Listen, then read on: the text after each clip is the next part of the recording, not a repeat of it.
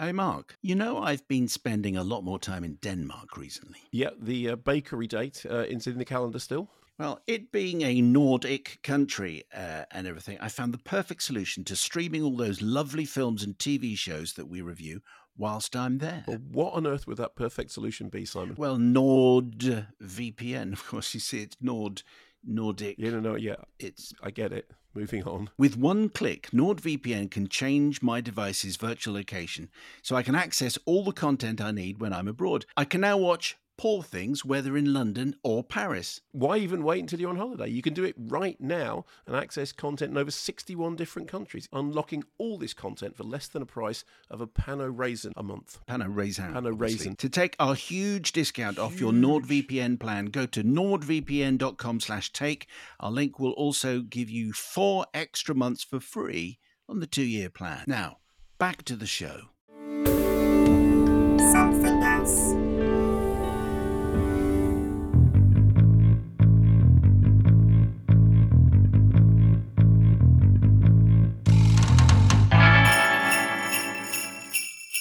Hello. Well, here we are again. It's that weird time of year between Christmas and New Year. It's like I always think it's like the space-time continuum. It's like it goes on forever. Yes. Is it Thursday? Is it Tuesday? Is it 4:30? Have I eaten that amount of peanuts? Anyway. No, it's cashews. Some Christmas is cashew or walnuts. You never eat a walnut, and then Christmas comes. And I have to have unsalted peanuts, which really are no joy. You don't eat salt? Well, I'm trying to have less salt, but I mean, okay. Christmas is a time for salt. I think it is. That's the truth. Salt on the roads, salt on the peanuts. Anyway, we're here to provide some distraction from the relatives, the peanuts, and the endless rounds of Monopoly, if that's That's a far too conventional game. How has it been? Have you managed to do that? Have you managed Monopoly would not. We have a table full of board games, which Child 3 has provided, but he's always more enthusiastic about playing them than anyone else in the whole world. Than, in fact, anyone else in the whole world. That's right. And because I've been talking a lot, my voice has gone back to where it was just a couple of weeks ago, which is very annoying. You're going to be off Greatest Hits Radio tomorrow. Yeah, I know. Anyway, so we're going to bring you here a montage because it's the season of montages. It is.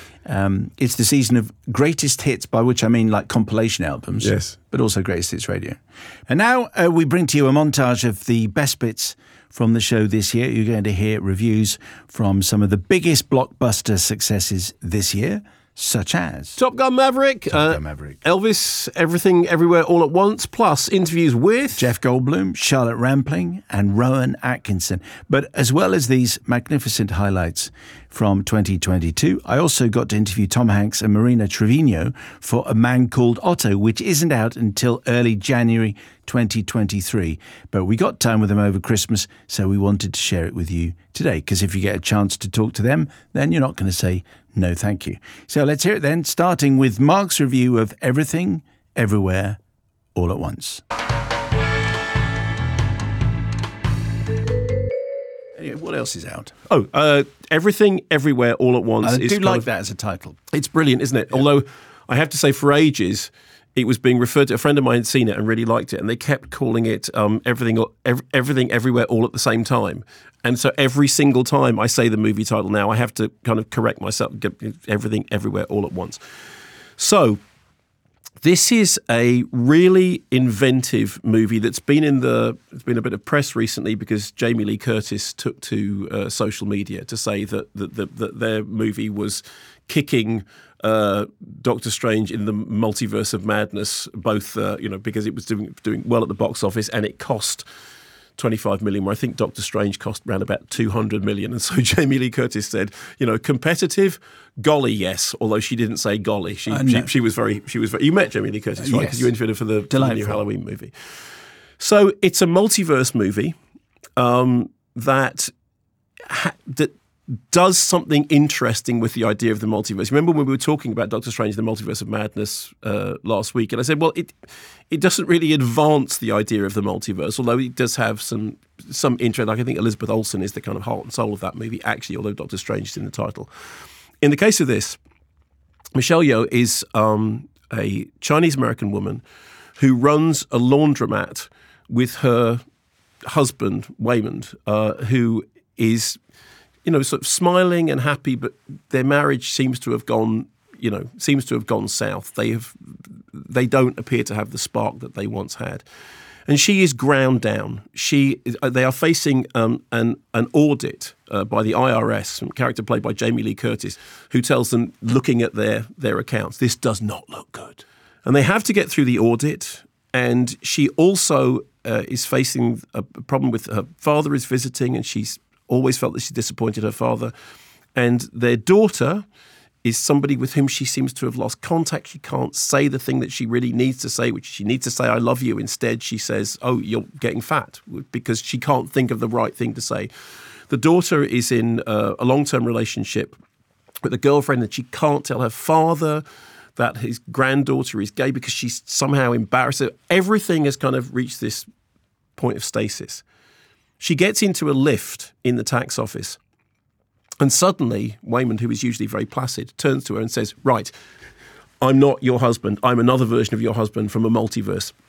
There are infinite numbers of multiverses, and we've been searching for somebody to fight this rising threat, which is going to wipe out all, and you are the only person that can do. We know that you're the person, and you have a choice. You're going to get out of this lift. You can either go right to the janitor's closet, or you can go left into the tax audit office. And at first, she thinks this is nuts. Why are you behaving like this?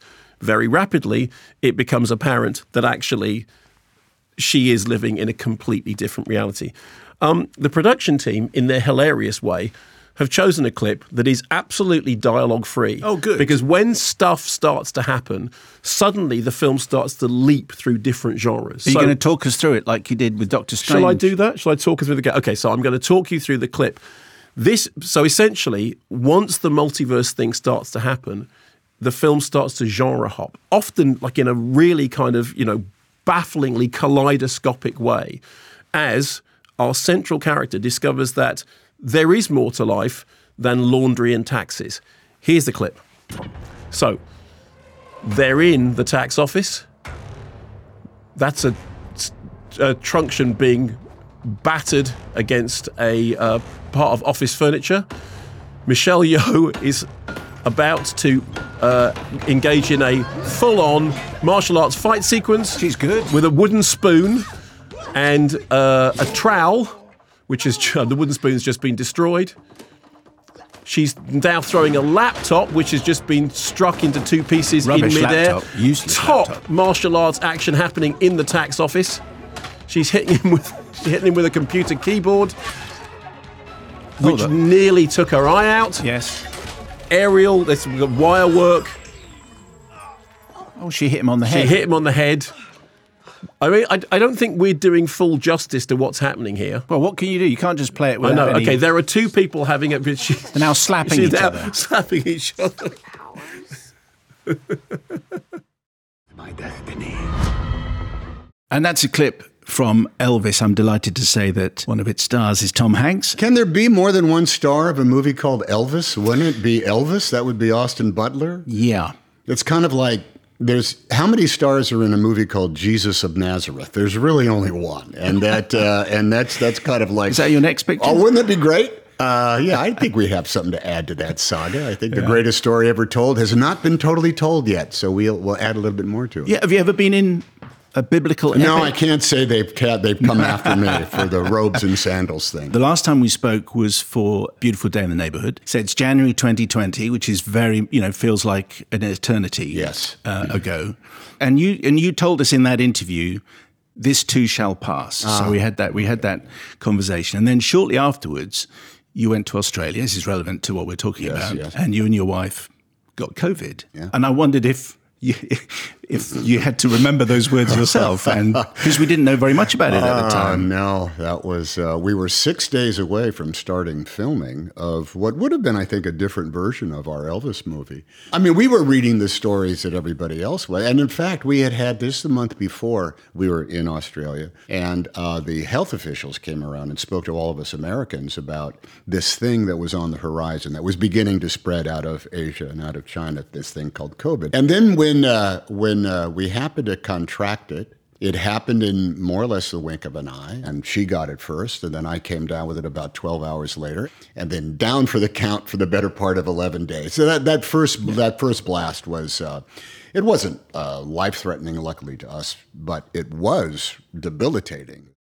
Hello, Jeff. How are you? Hello, Simon Mayo. I'm fine, thank you. How are you? I'm good. Thank you for doing this. I was just about to tell you that I'm very excited to be here and to see you because I discovered you and Mark on my YouTube, on my telephone that I have in my pocket right here, and I've watched many hours. I keep going from one to another. I keep binge watching your broadcasts and your reviews and your conversations. I love them. I love what you're doing, and I'm thrilled to see you in the flesh and actually be here with you. Well, I don't think I've done an interview over 21 years which has started in a more promising way. If that means the arc is going to be dramatical, we have only down to go, I guess. Well, I spent all morning listening to your records and wondering when the next album might be along the way. But anyway, you're not here to talk about You're so kind to say that. Well, we'll talk about it whenever you want. Okay. But thanks. You're a jazz fan? I have become a jazz fan through reading Michael Connolly books and reading about Bosch. Isn't that interesting how you can get into jazz from a fictional character? In terms of pretend fictional worlds, where are we? So we're 30 years on pretty much from Jurassic Park. Where are we in the story of the Jurassic universe? Let's see if I can sum up as much as I know. You know, it was now, I guess, in real time, right? Because my character seems to have aged exactly that a literal amount of time, 29 years ago or something. The events in Jurassic Park, if you've seen that, happened, where they built a park, where they display dinosaurs, and I said, bad idea, et cetera, et cetera. And now, since the last one, if you've caught up with the World movies, these trilogy of Jurassic World movies, whose architect was Colin Trevorrow, whom I have nothing but admiration and affection for. He was, I think terrific. Who's directed this? He directed and wrote the first one, Jurassic World. Then he wrote the second one. J.A. Bayona directed that one. I was in it for that little scene, as you may have seen. And then this one happens in real time 4 years after what happened in the last one. And dinosaurs are now all over the world. Watching Top Gun Maverick, I laughed. I gripped the edge of my seat, and at one point, to my eternal shame, I found myself crying at an emotional bonding scene between two people chewing the scenery, and I think it's got under my skin. Is that a Val Kilmer moment you're talking about? No, I thought the Val Kilmer moment was very moving. I wondered if that was when you were crying. No, it wasn't. It was later on. No, during the Val Kilmer moment, I thought, this is interesting. They've judged this really well, because that could have been... It would have been really easy to get that completely wrong, and they didn't. I thought they judged that really well, and the cinema that I was in, there was absolute hush during that scene, which I thought was done really well. I love Jennifer Connelly. I think she has a fairly underwritten role as the sassy bartender who's sort of the love interest in the absence of Kelly McGillis, who apparently wasn't invited to this particular party. But in the end, it works because, like the jets, it's a spectacular piece of machinery, and I don't say that in a bad way because I love fairground rides, I love carnival rides, and I love them when they do the thing that they're meant to do. And I went into Top Gun Maverick with no emotional involvement, and it got me in the feels. It was pulling at my heartstrings. I was a little bit in love with Tom Cruise in a strange way because it was just like, how are you so... He does this thing with his face, which I can't do, but he moves bits of his face around, and little parts of you die inside. And he's 60 in July. It's just, which is just terrifying. So it did the thing, and it really was one of the movies that says to you, this is why going to the cinema is different from sitting at home watching Netflix. I mean, I saw it on an IMAX screen, and if you're going to go and see it, and everybody will, it's going to be a massive hit, isn't it? It's going to be huge. Go and see it on the biggest possible screen, turned up loud. And because it's a spectacle, it is a mechanical spectacle, but just because it's mechanical doesn't mean it doesn't get under your skin. And in the end, I just went, okay, I give up. I like it. Yes, it is a fantastic film. clearly the key test is what Mark thinks, because he's not just the film critic, he's also an Elvis aficionado. Well, this is what he thinks. Well, we kind of preempted this a little bit last week when you said 3 words and I said, it is ace. So this is Baz Luhrmann's biopic of Elvis and his relationship with Colonel Tom Parker, who was, interestingly enough, a couple of years ago, when Tom Hanks was about to go off and make this film. And he said, I'm going to play Colonel Tom Parker. And I said, who was neither a colonel nor a Tom, nor indeed a Parker. A line which I have to say appears almost verbatim in the film. And I'm not suggesting for 1 minute. You should have a credit for certain. Yeah, because I must have heard it from somewhere else if it turns out. Anyway, so it's about Elvis's relationship with Tom Parker. And Tom Parker narrates the story, much like, and you made this observation when you were talking to Tom Hanks, it's like Salieri narrating the story of Mozart in Amadeus. Colonel Tom Parker is a carnival huckster. He's got a voice in his performance by Tom Hanks, which is somewhere between Elmer Fudd and Bela Lugosi's Dracula. And he sees Elvis at the Louisiana Hayride, which is the clip that we just heard. And basically he sees dollar signs. He sees his future. And he then, wrestles Elvis to him. They make the deal on a Ferris wheel because, his background is in dancing chickens and in carnivals and in that stuff. And he says, look, you come with me and I will make you a star. And he will take 50% of everything. That sequence that we just heard is absolute dynamite. And it's the moment in the film when you can almost feel the whole of the audience exhale and go, okay, we're safe. Because Austin Butler absolutely nails that performance. He walks out wearing the pink suit, the pink pegs, and there's the get a haircut cry from the crowd. And then he starts moving. And the way in which he moves, and huge credit here to movement coach Polly Bennett, the way in which he moves just completely captures the electricity of Elvis's performances. And you said to me yourself that electricity was the word that you thought of when you saw that Louisiana Hayride sequence. Like it's being passed through him. Yeah, and it really is an uncanny moment, but it's also a moment that tells you, okay, this is fine. We have this nailed. Bear in mind, a lot of people in the past have kind of, have done performances of Elvis. So, whether it's Kurt Russell in John Carpenter's Elvis, or whether it's, Michael Shannon in Elvis and Nixon, we've seen a lot of people attempting to capture Elvis on screen, or, Val Kilmer as the kind of spectral Elvis in True Romance. It's very, very hard to get beyond something which is simply a caricature. Actually, I think that Kurt Russell is not bad at all. But this is in a whole different league. I mean, this is absolutely, it's like watching the spirit move somebody. The story then moves on from that to cover the rest of the career. We see Parker basically using national service as a way of controlling and neutering Elvis's power. By the time he comes out of the army, he's essentially being controlled. He's fed into this series of anemic Hollywood movies. And the film itself then kind of takes the style briefly of those kind of anemic Hollywood movies, because one thing that Luhrmann does is he plays with form all the time. You have done this work before, haven't you? No, actually. I'm new to the company. You've never done house sitting before? No, not as such. But please don't worry. I have a house too. Well, I used to have a house, so all this is very familiar territory. Huh. Oh, here, I'll get that for you. Oh, I'm so sorry. I'm so sorry. Oh dear. I'll just... Orlando used to call us every day, if you wouldn't mind doing the same. Absolutely. My pleasure. Have a good holiday, Mrs... Kolstad, Bergen, Batten. That's it. Bye. And that is it's a clip from episode 1 of Man vs. Bee. Rowan Atkinson. Hello, how are you? I'm very well, thank you. Very nice to be here. Very nice to see you. And how do you think Man vs. Bee works as a piece of audio drama there? Well, I have to say, yes, having just listened to that I was surprised that it wasn't as bad as I thought it was going to be. So that's good.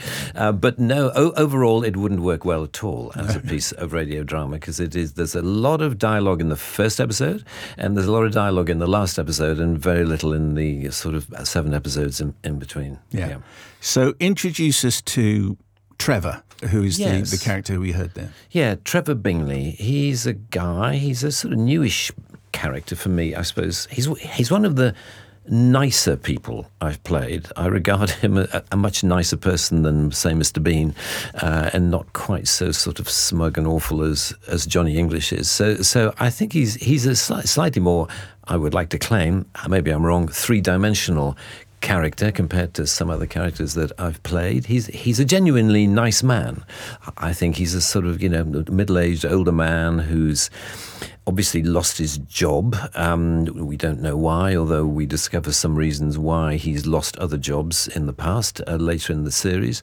And he's got an ex-wife and he's got a daughter with whom he's trying to arrange a holiday. And the very week that he's supposed to be going on holiday with his teenage daughter, he manages, out of the blue, to get a job, which is a job as a house sitter. He's never done house sitting before, as that clip might have indicated. So he's manifestly underqualified for the job, and he's got to just work it out. So he's house sitting for this very wealthy couple who live in a very splendid house full of very splendid objects. And he's there, hopefully, for the following week. But they actually come back early from their holiday for reasons that will become clear. And you haven't mentioned the bee. I haven't mentioned the bee, no. Well, actually, I haven't mentioned it because actually what I've just described was the starting point in terms of our script writing, I suppose. It started off as a house-sitting project, and it was called, actually, House Sitter. And then, but then we decided that a very, engaging and interesting catalyst for whatever comedy and nonsense that we wanted to happen in this house during Trevor's house sitting, we thought would be created by introducing a bee. So basically, the middle 7 episodes of the show is a battle between Trevor and this bee.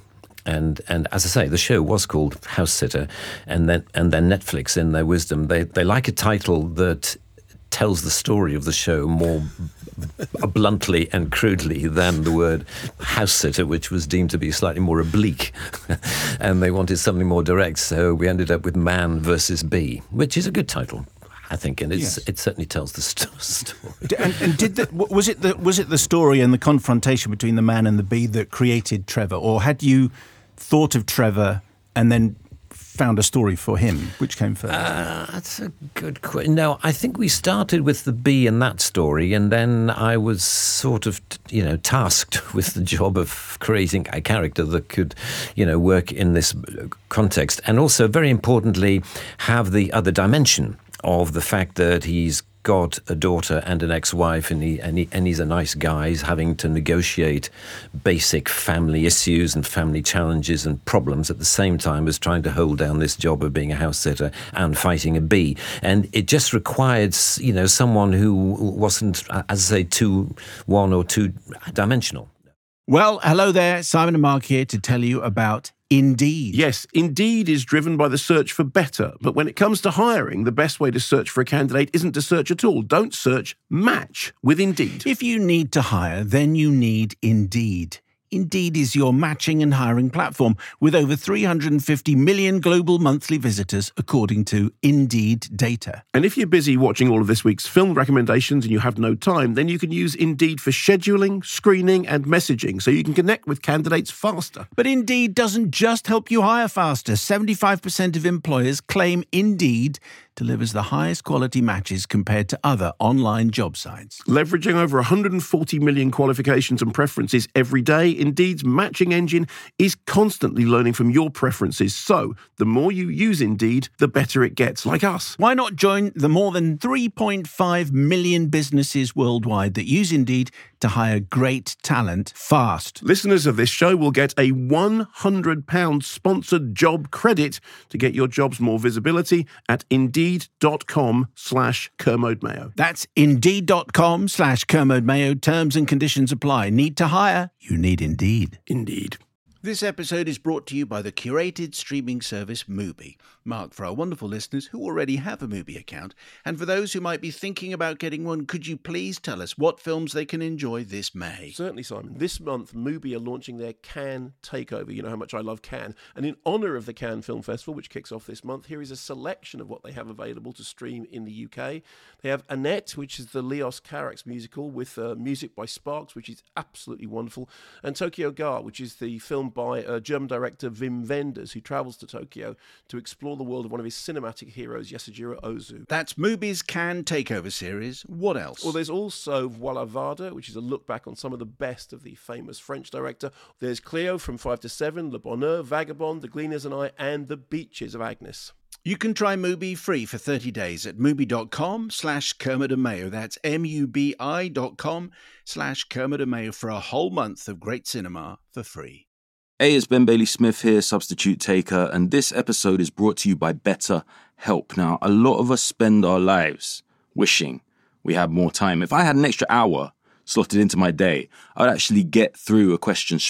You know, I can never quite fit the extra shows in. We all live busy lives these days, and everything seems to move at 100 miles an hour. So how do we know what to make room for? Like, how do we know what's really important when our lives are happening so quickly? Therapy can help you find what matters to you. And if you know what matters to you, you can do more of it. And isn't that why we're really here?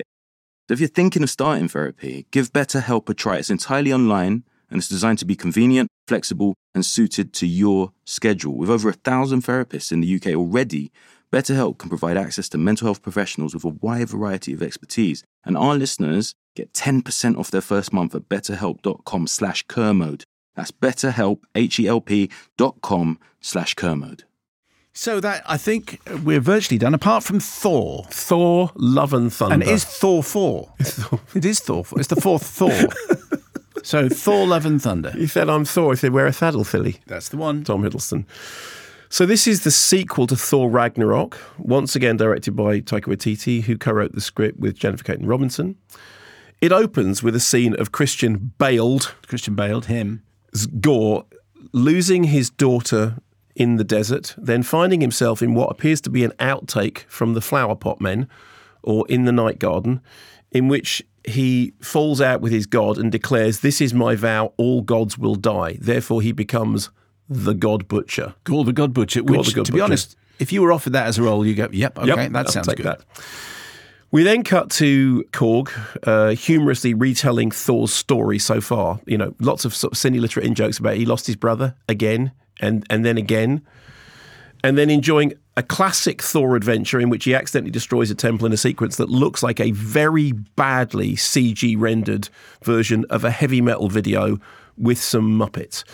The main thing is he is still pining for Jane, a character we all forgot about some time ago, is now battling against stage 4 cancer, but who, thanks to a convoluted plot twist inspired by Jason Aaron's Mighty Thor strips, finds herself united with Thor's reconstructed hammer, which is sworn to protect her and which reconstructs itself in her presence, thereby turning her into Mighty Thor, who's a female version of Thor. You've seen the film, tell me if this is wrong. Yeah.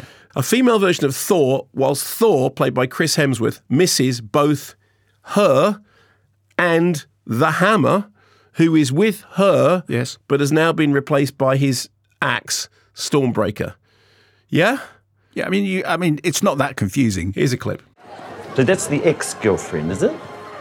The old ex-girlfriend. Jodie Foster. Jane Foster. The one that got away. The one that got away. That means escaped. Yeah. Must be hard for you to see your ex-girlfriend and your ex-hammer hanging out and getting on so well. What you up to, bro? Go to daddy. No. Hey, there you are. Hey. I was just calling you. Another visual clip. Another visual clip. So the gag is he's calling the hammer and then his axe comes up. You see, his axe is like an ex. His axe is his ex. No, his axe is jealous of his ex. That, incidentally, is a gag that will run throughout the whole film. Thor treating his hammer like his old girlfriend and his axe like his new girlfriend. And that's basically the tone of the whole movie. The kind of, knowing jokes about, hey, we're making a superhero movie, but we know we're doing it. So, we're making lots of jokes about it. Therefore, got characters dressed as gods, but they talk like they're in an episode of Friends because we're very, very postmodern. And then the plot is that the children of New Asgard are stolen by Gore, who incidentally looks exactly like the nun from the Nunjuring movies. So from now on, it's going to be quiet, quiet, quiet. Bail! I thought he looked like Voldemort. Really. A little bit of Ray Fiennes, that's what he looked like. Okay, so somewhere between the Nunjuring and Voldemort, but not, ooh, that's an interestingly new creation. And then in true Doctor Who fashion, he, the God Butcher, he's got to get to the gates of all eternity where he can make one wish that will be the wishiest wish that anyone ever wished. Incidentally, you just wish, I wish I was omnipotent and had endless wishes. Anyway, so Thor then announces that he said, I'm going to get together a top-notch team, top. And he says it like that in a way that sounds exactly like Boris Johnson. We're recording this on a Wednesday. I have no idea how that joke lands, but that's what he sounds like. That's true. There is that general feeling that he's there at the moment, but by the time you get this, he might not be. Maybe not be. Anyway, they head off into space in a fairground ride boat, which is pulled by screaming goats, comedy screaming goats. Because, hey, kids, internet memes about screaming goats are cool. Even I thought, hang on a minute, that's past its tell-by date. There are rubbish jokes about beatboxes, rollerblading, catchphrases. The joke about, we're superheroes, got to have catchphrase. Oh, eat my hammer. Will that work?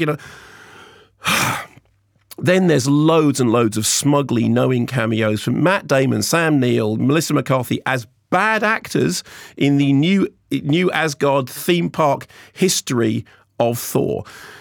Then there's a comedy sequence, an extended comedy sequence in some secret god lair where Russell Crowe turns up as Zeus doing what I think is meant to be a Greek accent. I thought it was Italian. Sorry, Zeus is Greek, right? I know, but he might have spent some time. But he sounds like Jared Leto. He sounds like Jared Leto. He goes, I'm a Zeus. I got a thing with the blah, blah, blah. And then there's a joke about women fainting at the sight of Chris Hemsworth, Mr. Happy. The CGI is unspeakably poor. The whole thing looked like it would probably improve from motion smoothing. It was... At times, I was reminded, there was an article in Cinefantastique magazine back in 1974-75 that described Flesh Gordon, the soft porn remake of Flash Gordon, as the best mounted turd we have ever seen. And I thought that bits of Thor Love and Thunder looked like a rubbish CG remake of those bits from Flesh Gordon. Now, look, here's my problem.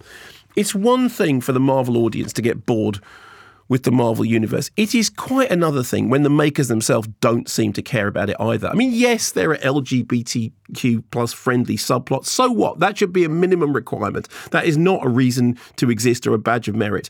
Also, the unearned sentimentality about illness and then a completely fatuous thing about, love trumping vengeance. Also, existing in a world in which everyone makes a big deal about sacrifice, but sacrifice doesn't mean anything when the character will reappear very, very shortly. I thought the whole thing was soul-suckingly wrong. I mean, I loved Hunt for the Wilder People. I kind of enjoyed Thor Ragnarok.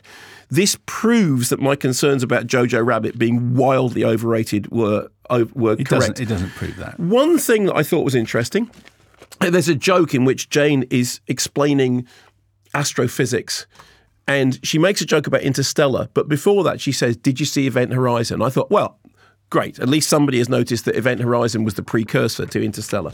Other than that, I thought it was absolute balderdash, and I really sat there thinking, I've had enough of this now. This is so tired and so... If you're going to do it, do it.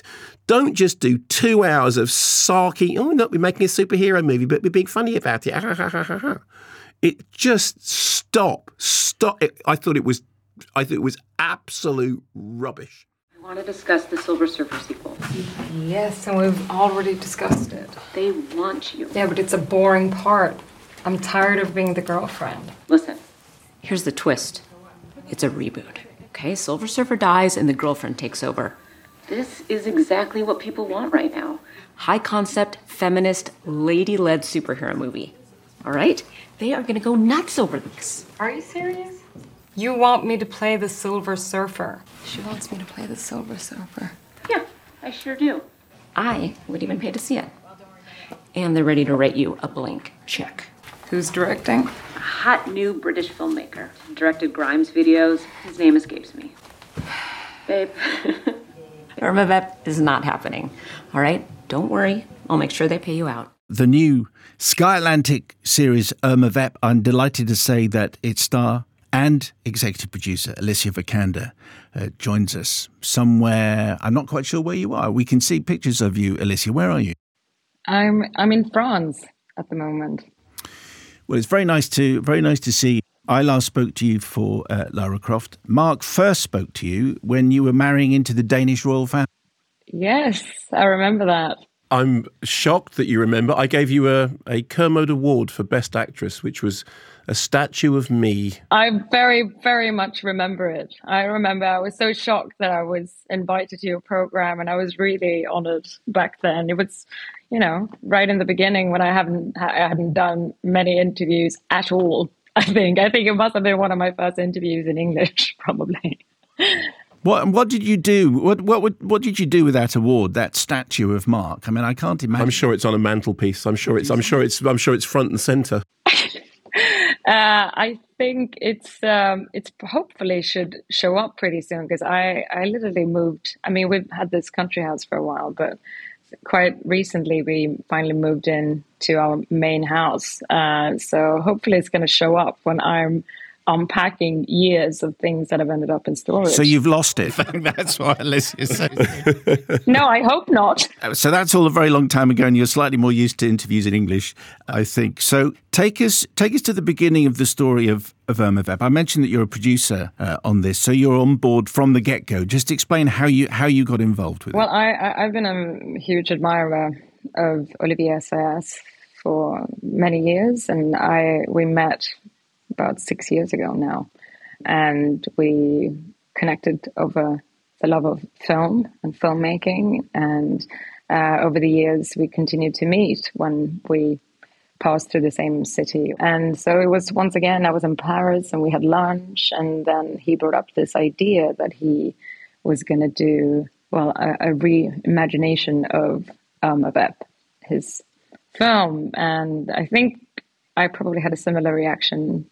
to maybe a lot of other people who know his work. I was like, oh, he's going to go back and touch, an extraordinary film of his that he's already done, and intrigued to just understand what he meant with that. And then, he started by, giving me an idea of telling me that he wasn't finished, I guess, with that world.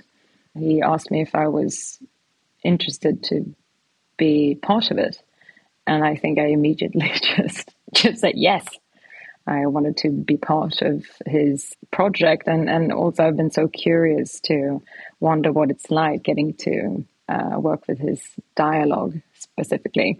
So when I said yes, he just went back and said, okay, then I'm going to start writing.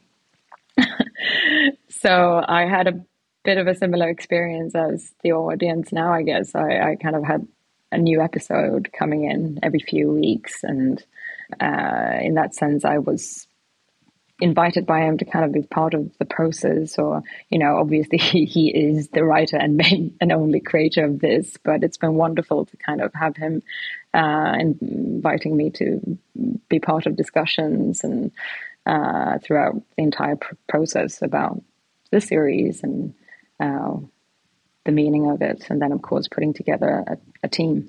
When he said he wasn't finished with it, when he wasn't finished with the idea in the world of Irma Vep, can you explain a bit what he meant by that? He, of course, is quite not just open, but quite vulnerable in a wonderful way, opening up about his own past and his love, and not only for love and for cinema, but also for a specific person that he, of course, had a relationship, which is Maggie, who played the main part in Irma Vep in '94. And by that, I think he said, this is the ghost that has followed me. And it's not only the ghost that inhabits cinema, but also real life.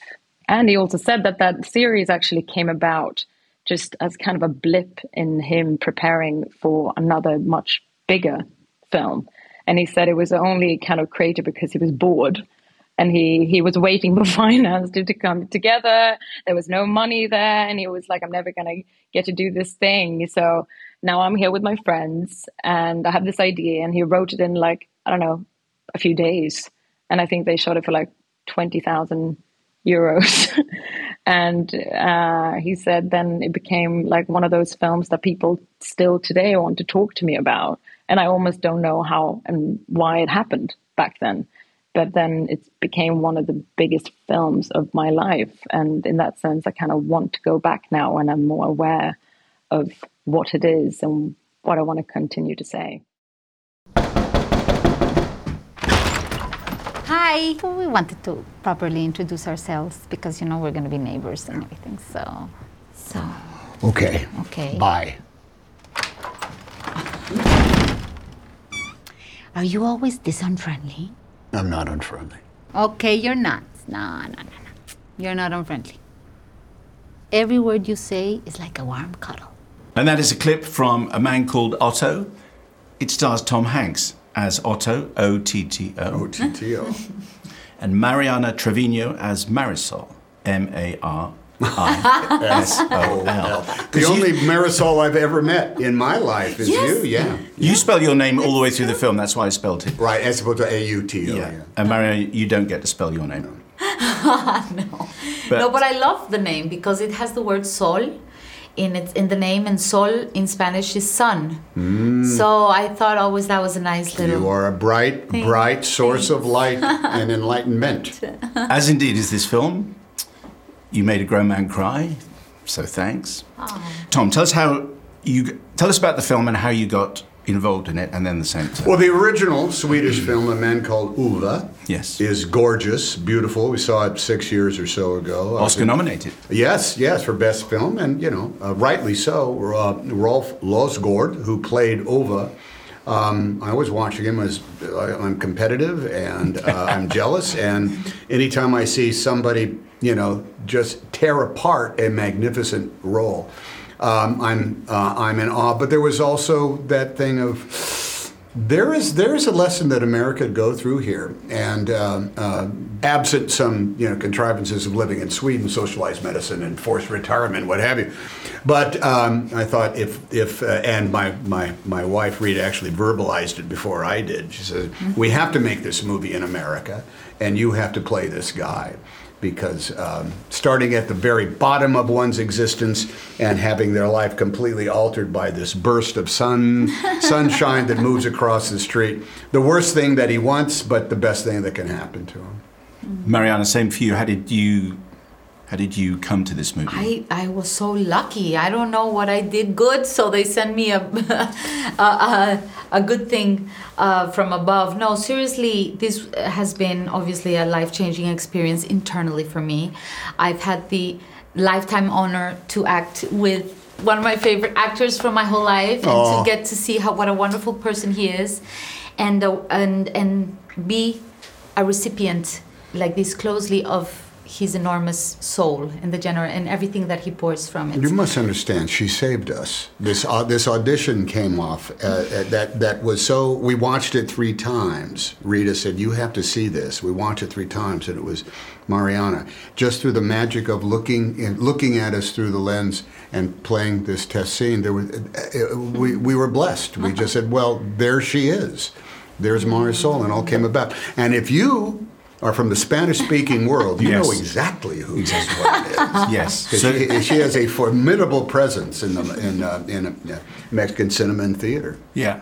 So, yes, absolutely. So very well known in the Spanish-speaking world. But is this your first Hollywood film? Yes. And your first Hollywood film, and you're opposite Tom. Yes. Yes. Not bad. That's what I thought. Yeah. Because it's important, because your relationship is really at the heart of the movie. Can you explain, Mariana, how you impact on Otto's life? Well, you know, I love the first scene because it's the truck coming clumsily into the neighborhood, and that's 'Cause you and your exactly what family are moving happens. in. Yeah, they're moving in. Yeah, Yeah, they're moving A in. family of Mexicans is Yes. moving across the street. This is the last Yes. thing that Otto wants. Yeah, he's like, it's gonna be noisy, it's gonna be this and that, I don't know. But we come like that. It's very symbolic because we come bumping into everything, not being able quite to fit. And he makes us, he helps us fit the truck into the place. So this whole interchange in the beginning is great and symbolic because this is what we do into his life. Come barging in, tumbling into all these resistances and all this rigidity in Otto's life. And hopefully just making way into and making a heart space necessary for processes that we both have, because Yes. Marisol also has unfinished processes just like Otto has, and I think they meet both ways. I interviewed Frederick Backman for the book back in 2014. Something really? like that. And I remember reading the book and thinking, okay, this is going to do very well. But can you explain, Tom, why is Otto the way he is? Because he was Irva in the original. Yeah, Otto. right. Because he appears to be superficially, he's just grumpy, but it's much more profound. There's so much there about the rules. I think what I got from the movie, and we both read the book and just took everything out of it and put it in our pockets for every day on the set. Oh, I know what he does here, and I know why he does that. He has lost, I don't want to overuse this, but he's lost his faith in the future. When Sonia, his wife, was with him, every day was a pleasure. Every day was something to learn. She brought color to his life. This is like stuff that comes from the screenplay. But what I took away was, as long as she was there, tomorrow was going to be fine. And she's not there anymore. So he has no desire to see tomorrow. Tomorrow is going to be a pain in the butt. And even more so because, first, nobody follows the rules on his street. He's the only guy who cares about the rules. And then this person keeps knocking on his door to either ask for something or ask about him or reminding him of something or bring him something to eat. And he does not want to have to deal with this. He's all over. And Bachmann's novel, although very much rooted in the way Sweden works, the battle between Volvo and Saab, mandatory retirement age and what have you. That doesn't necessarily exist in the United States. But that frustration of why can't people just follow the rules, that's one thing that's huge. But then there's also the cynicism that goes along with loneliness of, I'm done, I've got no one else to go for. That has to be combated, and you can't, at the end of the day, I don't think you can do it alone. It has to come by way of outside, almost acts of God. A tornado comes into the street and it levels everything and everybody's equal. Or this Mexican lady moves across the street. She is the tornado. Yes, she is the tornado. She is, yeah. You and your family are tornadoes. But it's worth just saying, it's a very profound film, but it's funny. There's a physicality to your role, in fact, physicality to Otto as well. Can you just, because you're very pregnant through most of the film, and when Otto slams the door in your face, you put the little foot to the size 3, which is like a little one like this. But you're putting up with nothing. You don't put up with anything. Yeah, no. I mean, because and this comes out in the film. I mean, you need a lot of energy and kind of will force to settle into another country and to make a space within a society where there are, rules and you have to kind of go through them and bend along with them to settle and keep on with your life and build a space for yourself. And this requires a lot of force. So it's kind of like the foot in the door, like, okay, I'm here. I'm part of the conversation because we're all cohabiting and we're all conversing this reality together. And I think also the fact that she's pregnant, she's about to give a child. I love that we give a space to the image of the mother, because we all come from a mother. It's such an act of bravery and just, there's a Spanish word for giving birth, which is alumbramiento, and it's giving light. Oh, light is this is a theme to this. Yes. Why didn't you tell me this when we were making the movie? I would have said, oh, well, of course. There's no more formidable a force in nature than a mother who wants to tell you something. And that's wants to bring light to your world, whether you like it or not. Yes. And on the physicality, Tom, just becoming Otto, he's a very upright man, physically and morally as well. Could you just explain a little bit about how you become Otto and what we see when we see him. He does not move without a very specific purpose. You know, the way he does his rounds, he's doing it from a place of great authority and some degree of moral outrage at the same thing. I felt he carried his discontent in his pace, in his gait, in his shoulders. I think the only time you actually see Otto sort of relaxed is in moments of hopelessness, where he's just so beaten, he's so tired, he just finally sits down and his shoulders sag. One thing that did come out of it is, if you look at this carefully, both Otto and Marisol knock on doors the same way. There's not kind of like, are you home? Not like that. It's like, gong, gong, gong, gong, gong, gong, gong. That's what it, outside of pounding with your fist. It's literally like, I'm here, open the door, I have something to tell you. That's the way Otto does it as well. But he finally goes around and starts knocking on the door. You think the glass is going to give way. You mentioned your wife being a producer on the film. And composer of the song at the end of the movie. Song, does it all, exactly. And your son Truman is in when there's sort of flashbacks to you guys when you meet for the first time. Is that a first? That's a first for him? You know, we didn't go in that direction. I wouldn't be surprised if Rita Big produced this movie just so she could get the song at the end of it. But Mark Forster is the guy who literally, he brought all these possibilities to it. He's the director, Yeah, the director, excuse me. He says, why can't Truman play you as a young person? And I said, well, Truman wants to be behind the camera. You'd have to ask him if he wants to hit the marks and tell the truth and do all that kind of. So he worked. We were ambivalent about it. Said, that's not an easy ask.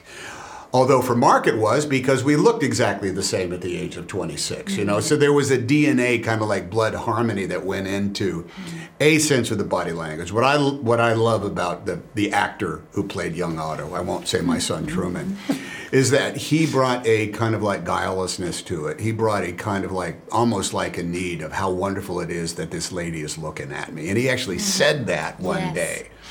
To us. I said, how are you going to approach it? I don't know. I'm just going to think like how lucky I am that this girl is looking at me. I said, oh my God, you've actually said something so perfect that I'm going to take that with me as well. He is like, dangles the possibility of a future. Whereas old Otto is like, it's all done. I'm all finished. There is no future. And I thought that's kind of like a perfect young and old. This feels like a very unusual, I know we said it's your first Hollywood picture, but it feels shot like, in Pittsburgh, or your Hollywood movies made in Pittsburgh. Yes. But it feels like a very old-fashioned film. There are no superheroes in it. There are no car chases. I mean, there are some action scenes and so on. But it's almost like a film that isn't made very often. Would that be fair? Well, yes. I mean, it's like going back to the basic practices of being with each other, the neighborhoods. I mean, they have changed with time as well. I grew up in a neighborhood where I played with my neighbors still, but that has changed. My sister's kids don't play with their neighbors anymore because we have become more fragmented as societies, and the nuclear families become more inside, and there's less of sharing in a community that I have observed that. So it's kind of going back to that, because the neighborhood is symbolic of a whole country and as a whole globe. I mean, we live in community. This is how we are made. We are made to coexist and to learn from each other and to learn through the others about ourselves. And this is the way we were made as human beings. Otherwise, it would be different. Well, here in the UK, I see these row houses. Is that what they're called? Where they're right next to each other. And Muse houses? Well, just like you're going to there's the semi-detached. Yeah. Do they all know each other? I mean, does the neighbor, if you share a wall, do you know the person intimately? Or do you keep some brand of safe distance because we don't want to become too involved with it?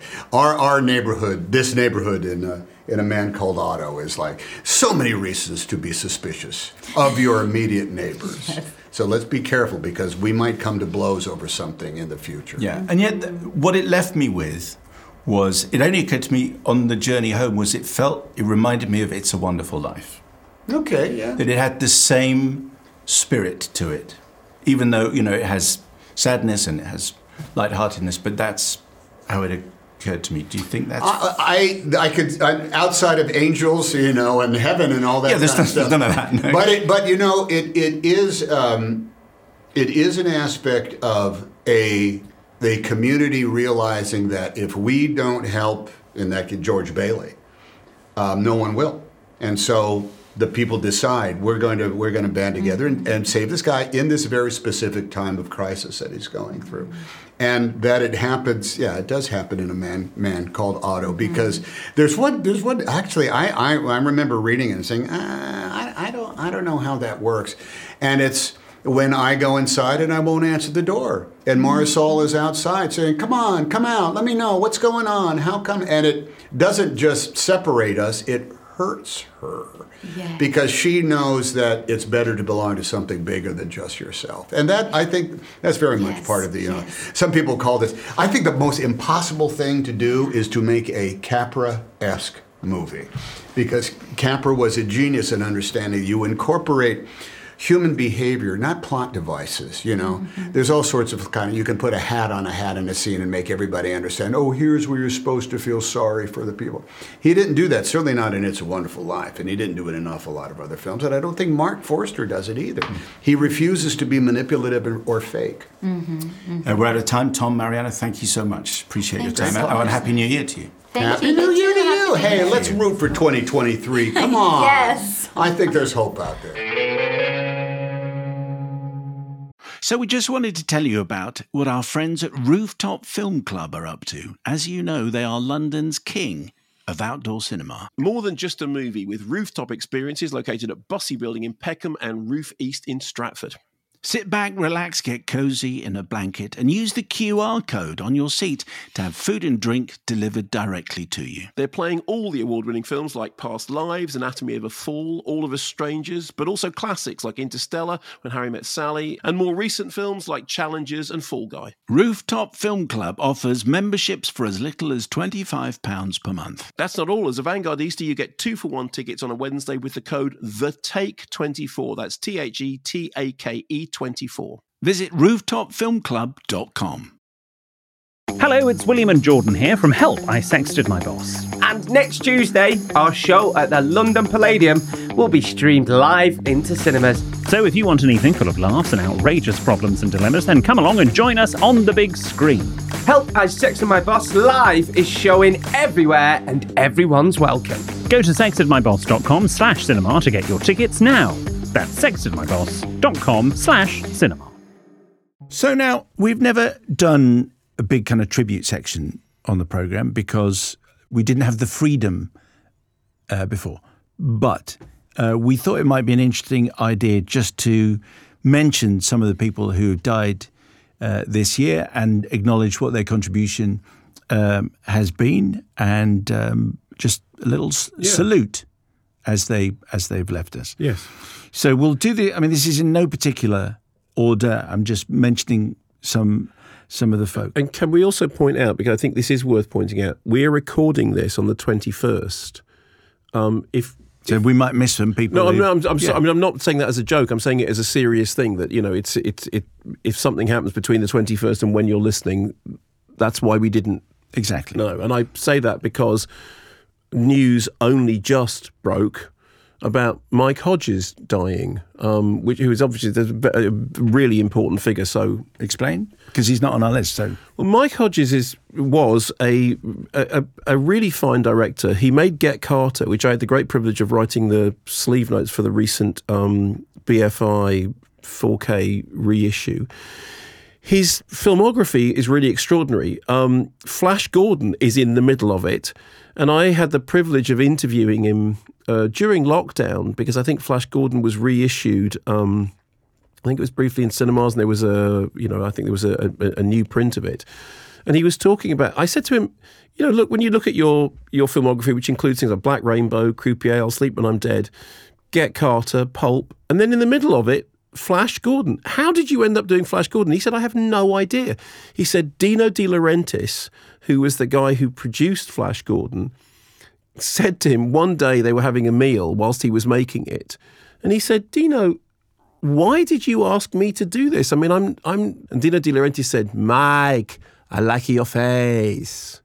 And he said that was the only answer he ever got from very Dino. scary. I like your face. That was what Dino De Laurentiis said. Anyway, he was a great conversationalist. He was working on a film which I wonder whether it was finished. Anyway, he was a great British filmmaker. Get Carter, I think, is still one of the absolute classics. And when they had that Michael Caine auctioning off his stuff recently, a few months back now, there was so much Get Carter memorabilia, posters, signed albums, all that kind of stuff. I mean, it is a real milestone of British cinema. So, Angela Lansbury, who, of course, we lost? Who has a fleeting but significant cameo in Glass Onion, which you would, but it is very briefly, but it's there. David Warner, Ivan Reitman. Can I just stop very quickly about David Warner, because David Warner, whose filmography is extraordinary. I made a Straw Dogs documentary, and of course David Warner is in Straw Dogs. He's brilliant in Time Bandits, and in The Omen he has probably the most famous scene in The Omen. But anyway, he was in relation to that Straw Dogs documentary. David Warner is one of those. I mean, he's an extraordinary actor, and with an extraordinary CV. And anyways, I had made the Straw Dogs documentary, so I'd spent a lot of time thinking about David Warner. Ivan Reitman, Monica Vitti, Queen of Italian Cinema, Robbie Coltrane, Hagrid, Nuns on the Run, KGB Man in Bond, and Angelo Badalamenti. Well, Angelo Badalamenti is a particular personal thing, because I know, forgive me for repeating stories which I've told before, but if I can't do it now, then when? Mulholland Drive started life as a television pilot, and the pilot then got canned, but it was going to be relaunched as a film. Well, of course, famously, it not only got relaunched as a film, it got relaunched as a film which many people consider to be David Lynch's finest work. I think it was at the top of the Sight and Sound poll of the best films of the first 10 years of the 20th century. So I interviewed Angelo on stage at the Edinburgh Film Festival at the point when they were working on Mulholland Drive, and it was somewhere between being a TV show and being the film. And of course, Angelo Badalamenti is in the film. He appears on screen in Lynch's films quite often, but he is the person who gave Lynch's films that atmosphere through his music, which is, broadly speaking, a lot of suspended chords, a lot of, you know what a suspended chord is, yeah? Yes. Yes, fine. But do you want to... Yeah, just in case anyone doesn't, I'm sorry. But so a suspended chord is a chord that sounds like it hasn't resolved. It sounds like it's on. You have a major chord, boom, then you have a minor chord, which has got a dropped third, and it sounds sad. It just does. And then you have a suspended chord, which is a chord that sounds like two things slightly buzzing against each other, and it needs to resolve. It needs to go somewhere else. And Angelo Badalamenti's work, his music work, he uses a lot of suspended chords, but he did this absolutely brilliant thing, and I'll remember this for the whole of my life. He was on stage with a keyboard, and I was just interviewing him about his process and about how he writes and how he works. And I said, "Can you tell me how you would set about writing the Twin Peaks music, for example?" Because I ended up writing the sleeve notes for the Fire Walk With Me soundtrack at the request of Angelo's office. And he did this thing, and it's the most brilliant thing I've ever seen. He's subsequently done other versions of it that you can find on YouTube. But he sat at the keyboard, and he said, well, I'd be sitting here at the keyboard, and then David would stand beside me with his hand on my shoulder, and he'd go, "We're in the woods." And Angela would go, I go, "These woods?" And then David would go, "No, it's slightly darker woods." So, he said, and then there's something moving in the woods. And then Angelo would move his hands up the keyboard and said, it's an angel. And he did this routine of David Lynch, and he did a brilliant impression of David Lynch, talking him through the construction of the key themes for Twin Peaks, and it was breathtaking. And I was nominally interviewing Angelo, but you must have had this same experience. You ask somebody a question and then you just get out of the way. You just sit back and in that moment, and I don't think he'd done it before, because if I remember correctly, he said after doing it, I really enjoyed that. I must do that more. And now if you go to YouTube, you can actually find a video of him pretty much doing that same thing. I'm not saying I invented it. I didn't invent it. It was just... And I did a lot of those things at the Edinburgh Film Festival, having composers like, Howard Shore, Carter Burwell would come on and would talk through their scores and how they would... But Angelo Badalamenti describing how he worked with David Lynch is one of the fondest memories I have. And he was lovely. I messaged him a few times over the years. He would always reply, generously. And he was just a fantastic composer.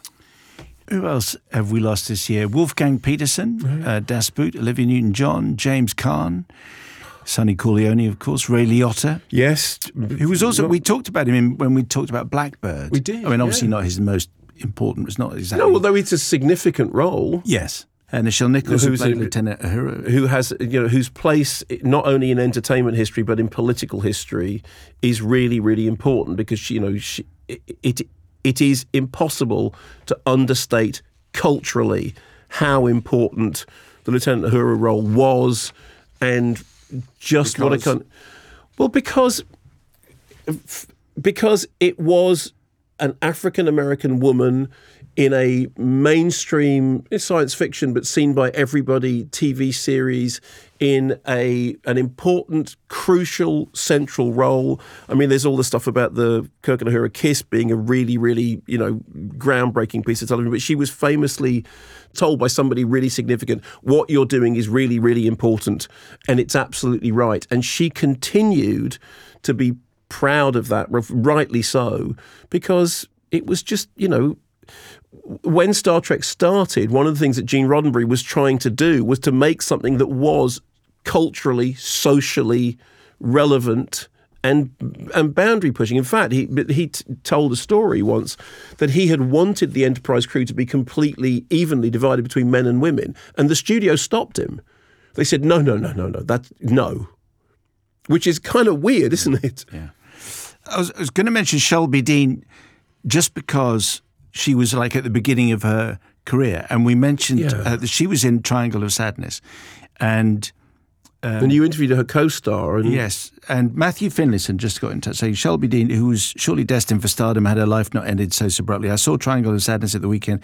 It was a little difficult to reconcile with the vibrant on-screen personality having left us already. Anyway, just mentioning her. William Hurt. Wow. Of course. And of course, as I have said many times, and I'm sorry to go on about this, so my favourite movies include Broadcast News, in which William Hurt is absolutely extraordinary, and Ken Russell's Altered States. There is a scene in Altered States in which William Hurt does this. It's like an almost uninterrupted monologue, and he's talking about his character is searching for the essence of human existence, and he's drunk and he's in a party which a whole bunch of stuff is going on. And Ken Russell had said that they were told that they were not allowed to change or cut or lose one line of the script. So he said to William Hurt, he said, okay, what you have to do is you just have to do the whole thing really fast. The whole movie has to be fast, otherwise we're going to be here for 3 hours.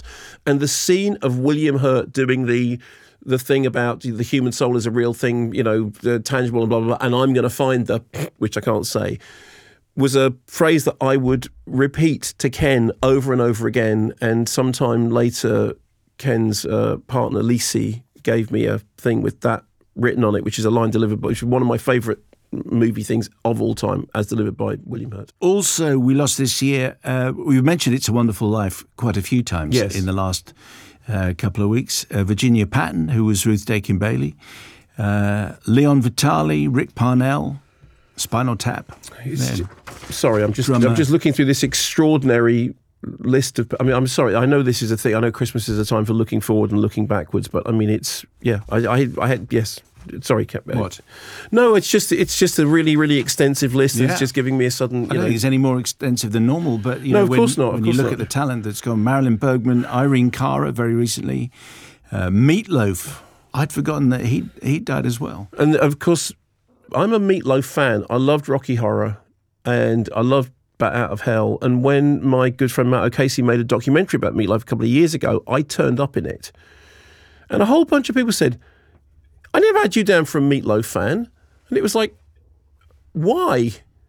Meatloaf is so in my wheelhouse or ballpark. I mean, it was proper theatrical. And he was in Fight Club as well. And he's in Fight Club, yeah. It's a very fine role in Fight Club. One of our correspondents, Mohammed Shakir, said people don't appreciate how extensive Meatloaf's filmography really was. Some great, some forgettable, but all with a particular panache. Kirstie Alley, Peter Bogdanovich, who you and I had interviewed not so long ago because he'd done the documentary about Buster Keaton. Louise Fletcher. Louise Fletcher, who is now I should say this because it's important. So Louise Fletcher, of course, famously won the Oscar for One Flew Over the Cuckoo's Nest. Have you ever seen Louise Fletcher's acceptance speech for One Flew Over the Cuckoo's Nest? It's perfect. There was a lot of controversy about that role and about the thing, and she said, the whole thing about, you like me, you really like me, that speech. Well, Louise Fletcher said, I'm really glad to get this award because it tells me you really hate me because of the role of Natasha. Of course, Louise Fletcher was also in Exorcist II, The Heretic, and did her very best to keep a straight face, even whilst having to read that nonsensical dialogue.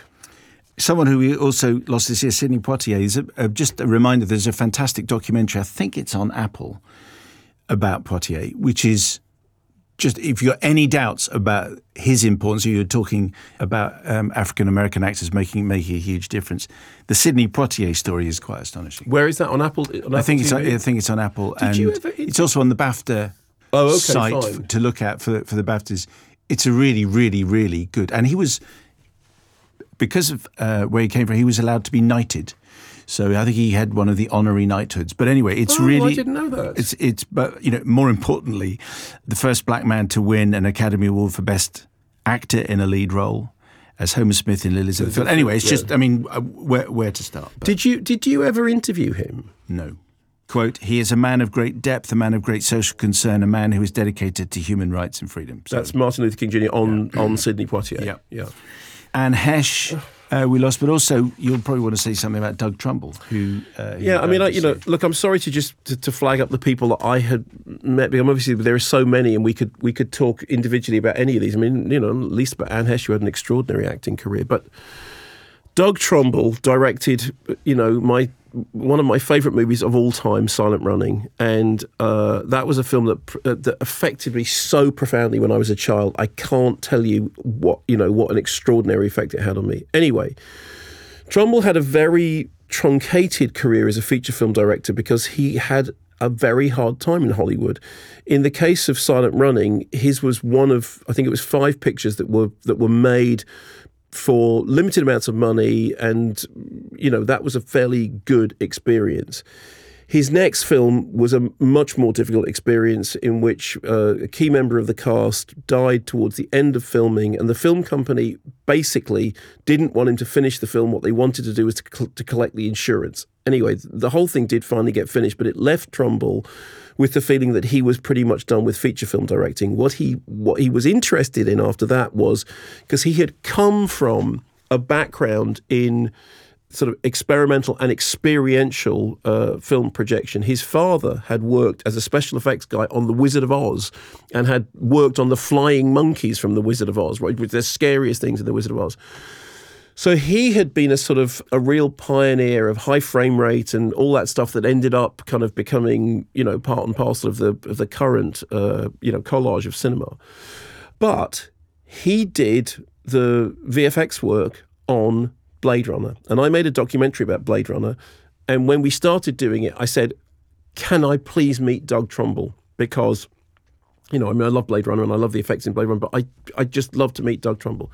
So anyway, we went out to Doug Trumbull's studio in the middle of nowhere, and I interviewed him for about an hour, and then I spent another hour with him just talking about his career and Silent Running, which I ended up writing a small book about, and asking him to show me stuff from his archive. And he was a giant, an absolute giant of cinema, and so much of what happened later on in terms of the way in which, cinema developed was to do with work that Trumbull had done. And I just think it's a real shame that he didn't direct more features. But if you leave behind Silent Running, I mean, wow. It's like, it's just a work of genius. I love that film, and he did this brilliant thing.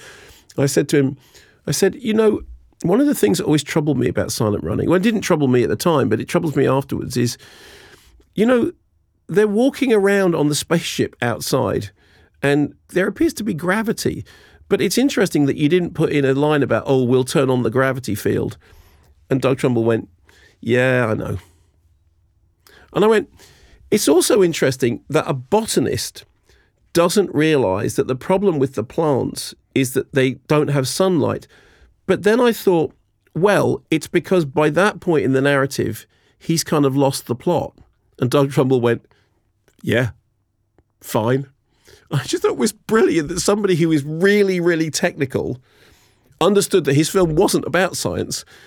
It was about the emotion of it. And yeah, okay, none of that stuff made any sense. And?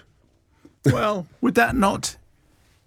Okay. Doesn't bother me. Bruce Dern said in the whole of his career, he worked with two geniuses. One of them was Alfred Hitchcock and the other one was Doug Trumbull. Well, that's the end of this particular take. There's more stuff that's dropping all the time, as I'm sure you're aware, but I'm sure you're thinking, being a Vanguardista is such good value that maybe I need to just, one of my New Year resolutions should be to tell my friends. Yes, I mean, I would tell friends if I had any.